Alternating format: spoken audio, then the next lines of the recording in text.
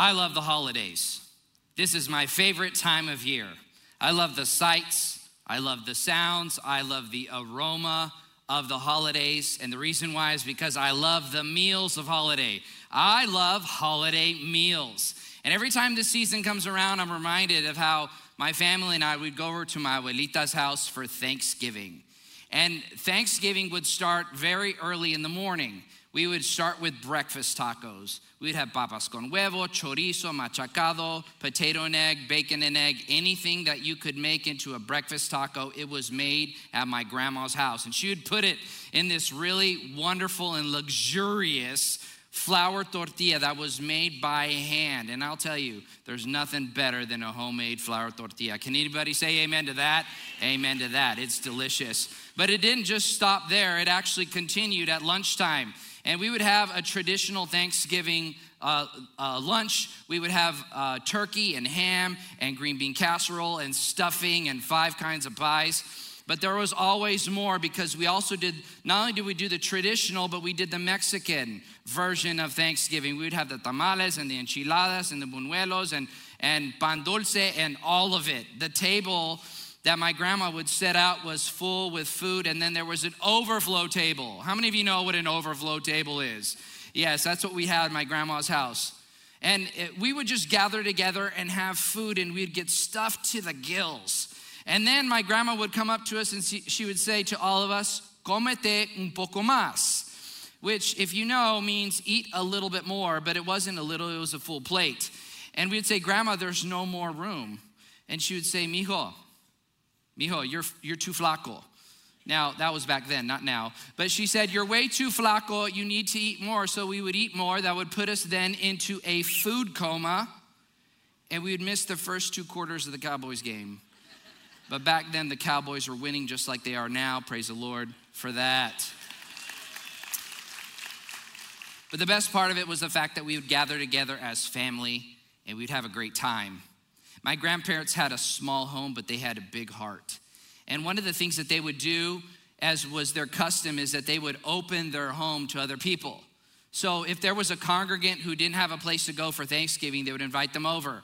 If one of my uncle's coworkers who worked for the PD was on shift and he couldn't make it to his home, he would get invited over.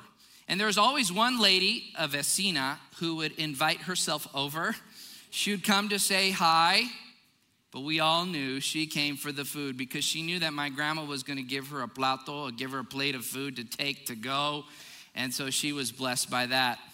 But one of the things that I learned from my grandma, and that my wife and I, we try to live out, is we try to make room for people. We try to make room for one more. There was always room for one more. There was always room for people at my grandmother's table. She always welcomed people in. She didn't have much, but what she had, she was willing to give away. And I got to thinking about in this season how we need to make room for Jesus. In fact, that's the title of my message today, Make Room for Jesus. I want to challenge you this season, this holiday season, to make room for Jesus. Can we agree to do that? Can we make room for Jesus? He's the reason for the season. He's the guest of honor.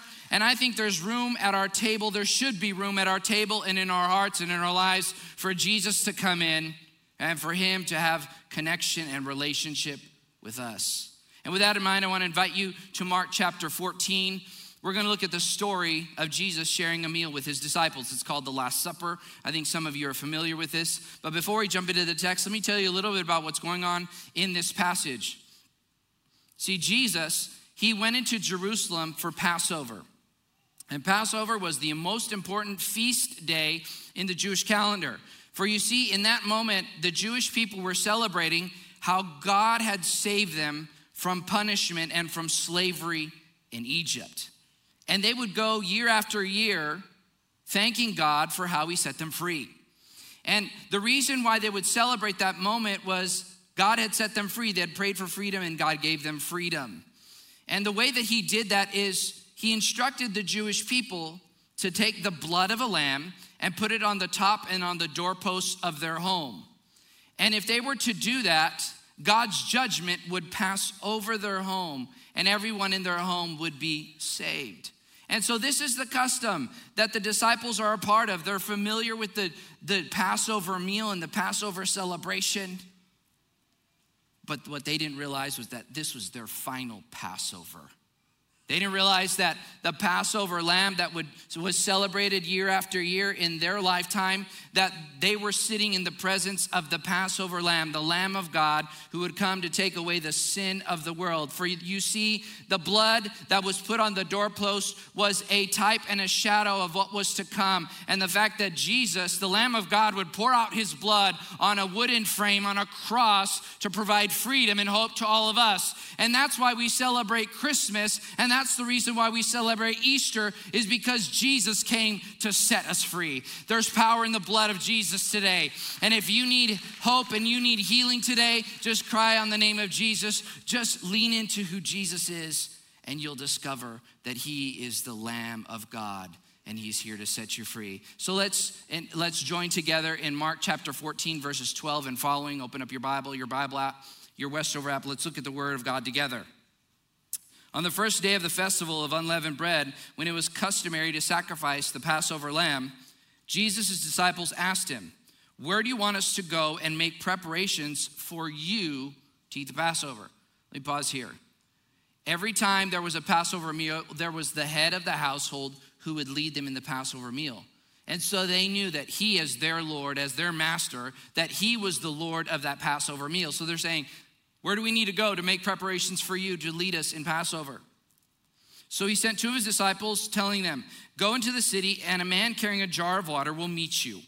Follow him. Say to the owner of the house he enters, 'The teacher asked, where is my guest room? Where may I eat the Passover with my disciples?' He will show you a large room upstairs, furnished and ready." Say ready. "Make preparations for us there." The disciples went into the city and found things just as Jesus had told them. So they prepared the Passover. When evening came, after everything was ready, Jesus arrived with the 12. Today I want to challenge you to make room for Jesus. Jesus is in the house, but he wants to be in our hearts. And one of the ways we're going to lean into making room for Jesus is we're going to do three things at the end of our time today. Number one, we're going to give you the opportunity to enter into a personal relationship with the real Jesus. That's what we're talking about here. Not somebody who lived way back then, but somebody who lives right now, who died and rose from the dead to give us hope and freedom. And he wants relationship with you and I. And he's here to say, I'm here to invite you into a relationship, but I need you to make room for you, make room for me in your life. The second thing that we're going to do is we're going to take communion together. And communion is Passover meal 2.0. It's where we celebrate the death and resurrection of Jesus. And number three, we're going to end in worship. And our prayer team's going to come up to the front. And if you need prayer for hope and healing, they're going to be available. But even if you just want to step up to the table of God and get more of Jesus today before you step into the holidays, I know sometimes you have really great in-laws and sometimes you have outlaws, and you just need all the prayer you need before you step into the holidays. But if you have been in a tough season and you just need the Spirit of God to refresh you, our altars will be open and we invite you to come and just worship the Lord. So that's how we're going to end our time. But today, I want to share with you three ways to make room for Jesus. Number one, to make room for Jesus is go where he tells you. Say go. Go where he tells you. What I've discovered is that sometimes in life we get lost. If you've ever gotten lost, you know you're lost. And if you're traveling with your spouse, you definitely know that you're lost because she'll tell you. Now, guys, this isn't the moment to admit that you've gotten lost, because all of us as husbands, we've gotten lost with our wife in the car. What I'm here to tell you is this: if at first you don't succeed when you're on a road trip, just do it the way your wife told you to do it, and you'll get to your destination. She'll tell you to bring the map, to open up the GPS so you can get there. It's better to be humble and get to your destination than to be proud and get lost and be frustrated and have your wife be frustrated at you. In life, oftentimes we're lost because we don't have GPS. We need a God positioning system in our life, and that's Jesus. God is our GPS. He always knows the way. For you see, Jesus is the way. He's the way. He's also the truth. He's also the life, and he's the one that can get us to the Father in heaven. If you're lost today, Just go with the one who knows the way. You don't need to know the way. You just need to know the one who knows the way, and that's Jesus. If you're lost today, let him lead you to your destination, not only here in this life, but also your eternal destination, which is heaven. He intends for each one of us to get there to be with him. So Jesus tells them the way. Look at verses 12 and following. Jesus' disciples asked him, where do you want us to go and make preparations for you to take the Passover? Here's what happens. They asked him this profound question. They asked Jesus this question. And we all need to ask Jesus the same question. Jesus, where do you want for us to go? This is not how it works. We don't tell Jesus, hey, we're going this way, bless it. We need to go to him and say, hey, where are you wanting to lead me? Because everywhere he leads you will lead to blessing, but every way that you take on your own will lead to destruction and difficulty and struggle. We must be willing to go the way that he tells us to go. Our willingness to ask this question and then to follow how he responds to us wherever he directs us to go will determine the trajectory and the destination of our life. If you want blessing, if you want God's goodness in your life, be willing to go the way he tells you to go. What I love about this passage is that they go ahead and do it. Look at verses 16 and following. Well, actually, he says this, go into the city, find a man carrying a jar of water, then follow him. Verse 16 says this, the disciples left and they found things just as Jesus had told them. I love what the disciples do here. They're just willing to obey. They don't ask questions, they just decide to go. Some of us, we just need to step out in faith, for you see, we don't need to just know where we're going. We need to just step out in faith, because faith is obeying even when we don't understand. Faith is obeying even when we don't understand. There's going to be moments when God asks you to step out in faith. And he's just asking you to go and follow him. Faith is obeying even when we don't understand. There's moments in time when I sense God tug on my heart to do something. It doesn't make sense to me, but later on I realize the wisdom of it. I promise you that if you're willing to follow God's word, you'll discover his way and he'll get you to the destination. We just need to be like the disciples and follow his directions and go where he wants us to go. Parents, we can relate to this. We often tell our kids, go this way, do this thing, and they ask that question, why? And you just have to tell them, just do it. I want you to trust me. There's something better for you on the other side. We did this one time with our kids. We told our kids, hey, we're going on vacation. We want you to pack your bags. They said, where are we going? We said, don't worry about it. We'll tell you when we get there. So what we did is we hopped on a plane. We went to Orlando and we landed. And it wasn't until we got to the Magical Express that they discovered that we were going to Disney. And they were so glad that they obeyed. They didn't need to understand at the moment what we were doing. They just had to trust the one who was giving them instruction. And the same is true for us. We have to trust the word of God. We have to trust the word of Jesus. And I promise you, the word of Jesus, it may not make sense to you right now, but it'll be crystal clear later. But we need to have faith and trust Jesus and step out in faith and follow wherever he tells us to go. If he tells you to invite a neighbor or a friend to the Westover Field of Lights, invite them. If he tells you to give cash or a gift card to that single mom or that family that's struggling, then go ahead and do it. If God tells you that there's a friend that's on your mind, he keeps putting them on your mind, go ahead and give them a call. Pray for them. You never know what people are dealing with. They may have a smile on their face, but there may be sadness in their heart, and you encouraging them can be the thing that they need. If you follow God's word, you'll discover his way. We need to allow him to lead us to move forward. The second step to make room for Jesus is to prepare a place for him. Say prepare. We need to prepare a place for him. Jesus wants a place in our hearts. This unnamed man did. He made room for Jesus. He welcomed Jesus into his home. In probably the most significant and busy season of the year. This was Passover. Keep in mind, it was so busy in the city of Jerusalem. Imagine that we were hosting the World Cup, the Super Bowl, and every major sporting event all at once. The city was packed. There was people overflowing into the countryside. Every room was packed. Every guest room, every available space was taken. But somehow this unnamed man was able to hold the room and turn other people away because he knew he needed to make room for Jesus. Look at what verses 12 and following says. Jesus' disciples asked him, where do you want us to make preparations for you to eat the Passover. He sent two of his disciples and he told them, tell the owner of the house, the teacher asked, where is my guest room where I may eat the Passover with my disciples? He will show you a large room upstairs, furnished and ready. Say ready. Furnished and ready. Make preparations for us there. So they prepared the Passover, and when evening came, Jesus arrived. This man made room for Jesus, but he didn't give Jesus a back room. He gave Jesus the best room. He gave Jesus the very best room, the guest room that was furnished, that was ready. Everything was ready to go. It wasn't Motel 6, it was the Ritz-Carlton. He gave him the very best. He gave him the king suite. He gave him the Passover penthouse. He gave him the very best spot for Jesus. All of us are facing that same question. When Jesus shows up, are we willing to let him in? Are we willing to give him our very best room? Are we willing to make room in our life for him? Are we willing to roll out the red carpet for him? We are the owners of this house. And he wants to come in and have relationship with us and have fellowship with us. I want to challenge you today. When Jesus shows up at your door, invite him in. When he shows up at your door, invite him in. This is what Revelation 3:20 says, and this is Jesus speaking. He says, here I am. I stand at the door and I knock.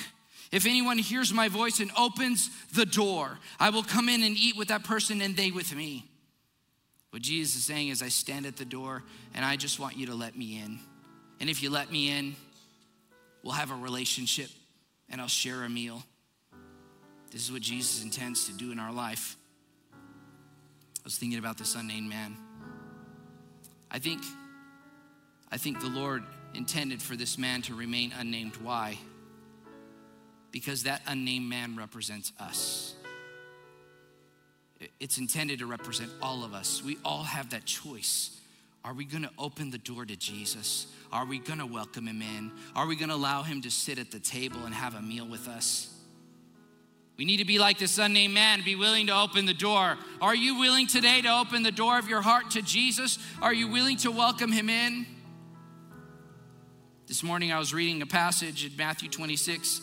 It's the same account, but something a little different in this account. This is what it says. Jesus told his disciples, go into the city to a certain man and tell him, the teacher says, my appointed time is near. For those of you who are Greek scholars, the word here is kairos, not chronos, not chronological time, the appointed time, kairos. He says, my kairos time is here. I'm going to celebrate the Passover with my disciples at your house. And I wondered today if maybe Jesus is saying to you, my appointed time with you has arrived. Today is the day I stand at the door and I knock. And I'm asking, will you let me in? Will you let me come in? I have an appointment with you. I want you to welcome me in. Are we willing to prepare a place for him? One of the things that the Jewish people would do is that they would actually leave the door cracked open, and they would also leave an open seat because they believed that at some point Elijah would come back and that he would sit at the table. But what the Jewish people didn't realize is that the seat that they intended for Elijah was actually the seat for Jesus. Now, I can't prove this in the text because it's not here, but I can't help but think that if the disciples went ahead and put out a cup for the prophet Elijah, that Jesus took that seat and had a seat in that spot. The Jewish people would leave a crack in the door and they would leave an open seat for Jesus. I want to challenge you today to leave a crack in the door of your heart and leave an open seat for Jesus. Allow him to come in. Allow him to minister to you. For you see, Jesus offers friendship and forgiveness to everyone at his table, including you and me. He wants to meet with you. He wants to have fellowship with you. And today, as I close, I want to give you the opportunity to welcome Jesus into your heart. So I want to invite you to stand with me, set aside every distraction. I know you have other things you're focusing on for the rest of the today, but I want to invite you to focus in on Jesus. He's here in the house and he wants to be in your life. If you're here today and you want to leave space for Jesus, if you want to make room for Jesus, fortunately for us to allow him in, it's as clear as ABC. It's A, admitting that we need Jesus in our life. We want him in our life. B, believing that he died on the cross and that his broken body and his shed blood was enough to pay for our sin and to give us hope and freedom and eternal life. And then C, confessing with our mouth from the depth of our heart that we want him to lead us. If you're here today and you want to say yes to the real Jesus, you want to welcome him into the heart of your life, this is your moment. So I'm going to invite everyone to bow their heads and close their eyes. Even those of you who are watching at home, this is a moment. Lean into this. If you're here today and you've sensed Jesus knocking on the door, saying my appointed time is here, I want to invite you to open your heart to Jesus. I want to invite you to welcome him in. And if you want to welcome him in today, and you need to welcome him in today, I want to invite you to raise your hand on the count of 3. You're just saying, Jesus, I'm willing to open the door to you. On the count of 3, raise your hands. 1, 2, 3. Yes, yes. Hands left to right, side to side, up in the balcony as well. Jesus sees you. Now that you've said you want him in, I want you to say from your heart with your mouth that you want him in your life. And so I'm going to invite all of us to say this prayer from our heart. Say, Jesus, today I make room for you. I open my heart and my life to you. Come in, forgive my sin. Heal me today. Give me a future. I welcome you. Be the Lord of my life, today and forever. In Jesus' name. And everyone said, amen. If you just said that prayer, congratulations. Welcome to the family of God. Let's give them a hand. We invite you to text New Life to the number on the screen. And also at the end of our time, our prayer team will be here to pray with you and encourage you. But the Lord's not done, because now, as believers, as brothers and sisters in Christ, Jesus is inviting us to his table. So I invite you to retrieve your communion elements. I want you to hold them out. And we're going to ask God to bless this moment, bless these elements. Hold it out, and let's go before the Lord at the table of the Lord. Jesus, we come to you. We choose to welcome you to our table. You're the Lord of the Passover. You're the Lord of our life. And so, Lord, we come to you. We know we're taking communion, but you're administering it to us. And I pray, Lord, that you would show up powerfully in this moment, Jesus. You're welcome in this house. You're welcome in our hearts. You're welcome in our lives. And Lord, we ask that you come into this moment, that you minister to us. You're welcome here. In Jesus' name, amen. If you see the cellophane top, I invite you to pull it back. There's a wafer of bread. This bread represents the body of Jesus. Jesus went to a cross and he took our brokenness on him. He took the punishment that we deserved in his body. He allowed his body to be broken for our brokenness so that we could have a whole life. But also the bread represents friendship, because in those times when you would break bread with somebody, it meant something intimate, something that friends would do. And so Jesus, your Lord and Savior, is saying, I want to be a friend to you. I want to walk with you. I want to have meals with you. And so today, we're going to take this bread. It tells us that on the day that he was betrayed, the night before he was crucified, he had this meal with his friends, and he took the bread and he blessed it and he broke it. And he said, this bread represents my body, which is broken for you. Take in remembrance of me. So as you take together, remember him. Let's take together. And after he had taken the bread, he took the cup. I invite you to open up the cup. This cup represents my blood, which is shed for you. You know, in the human body, the blood has white blood cells, and those white blood cells provide healing to our physical bodies. In the blood of Jesus, there's the forgiveness of sin, and there is healing. And if you need healing today, I want you to declare your need before the Lord and then take together. Let's take together in remembrance of him. Let's take the cup together. Jesus, Thank you so much for inviting us to your table. And through these elements, we remember your death, your sacrifice for us, how you went to the cross and how you allowed your blood to be poured out and how you allowed your body to be broken for us. And we just say, thank you, Jesus. You're so good and you're so faithful. And Lord, we just say thank you. Thank you for giving your life, for pouring out your life, God. And right now we make room for you. We open the door of our heart. We choose to sit at your table. We choose to have a relationship with you. And I pray, Lord, that as we step into worship right now, if there are people who need hope and healing today, that they would discover it at your table, God. It's about you, Jesus. We focus on you and you alone. You're welcome in this house.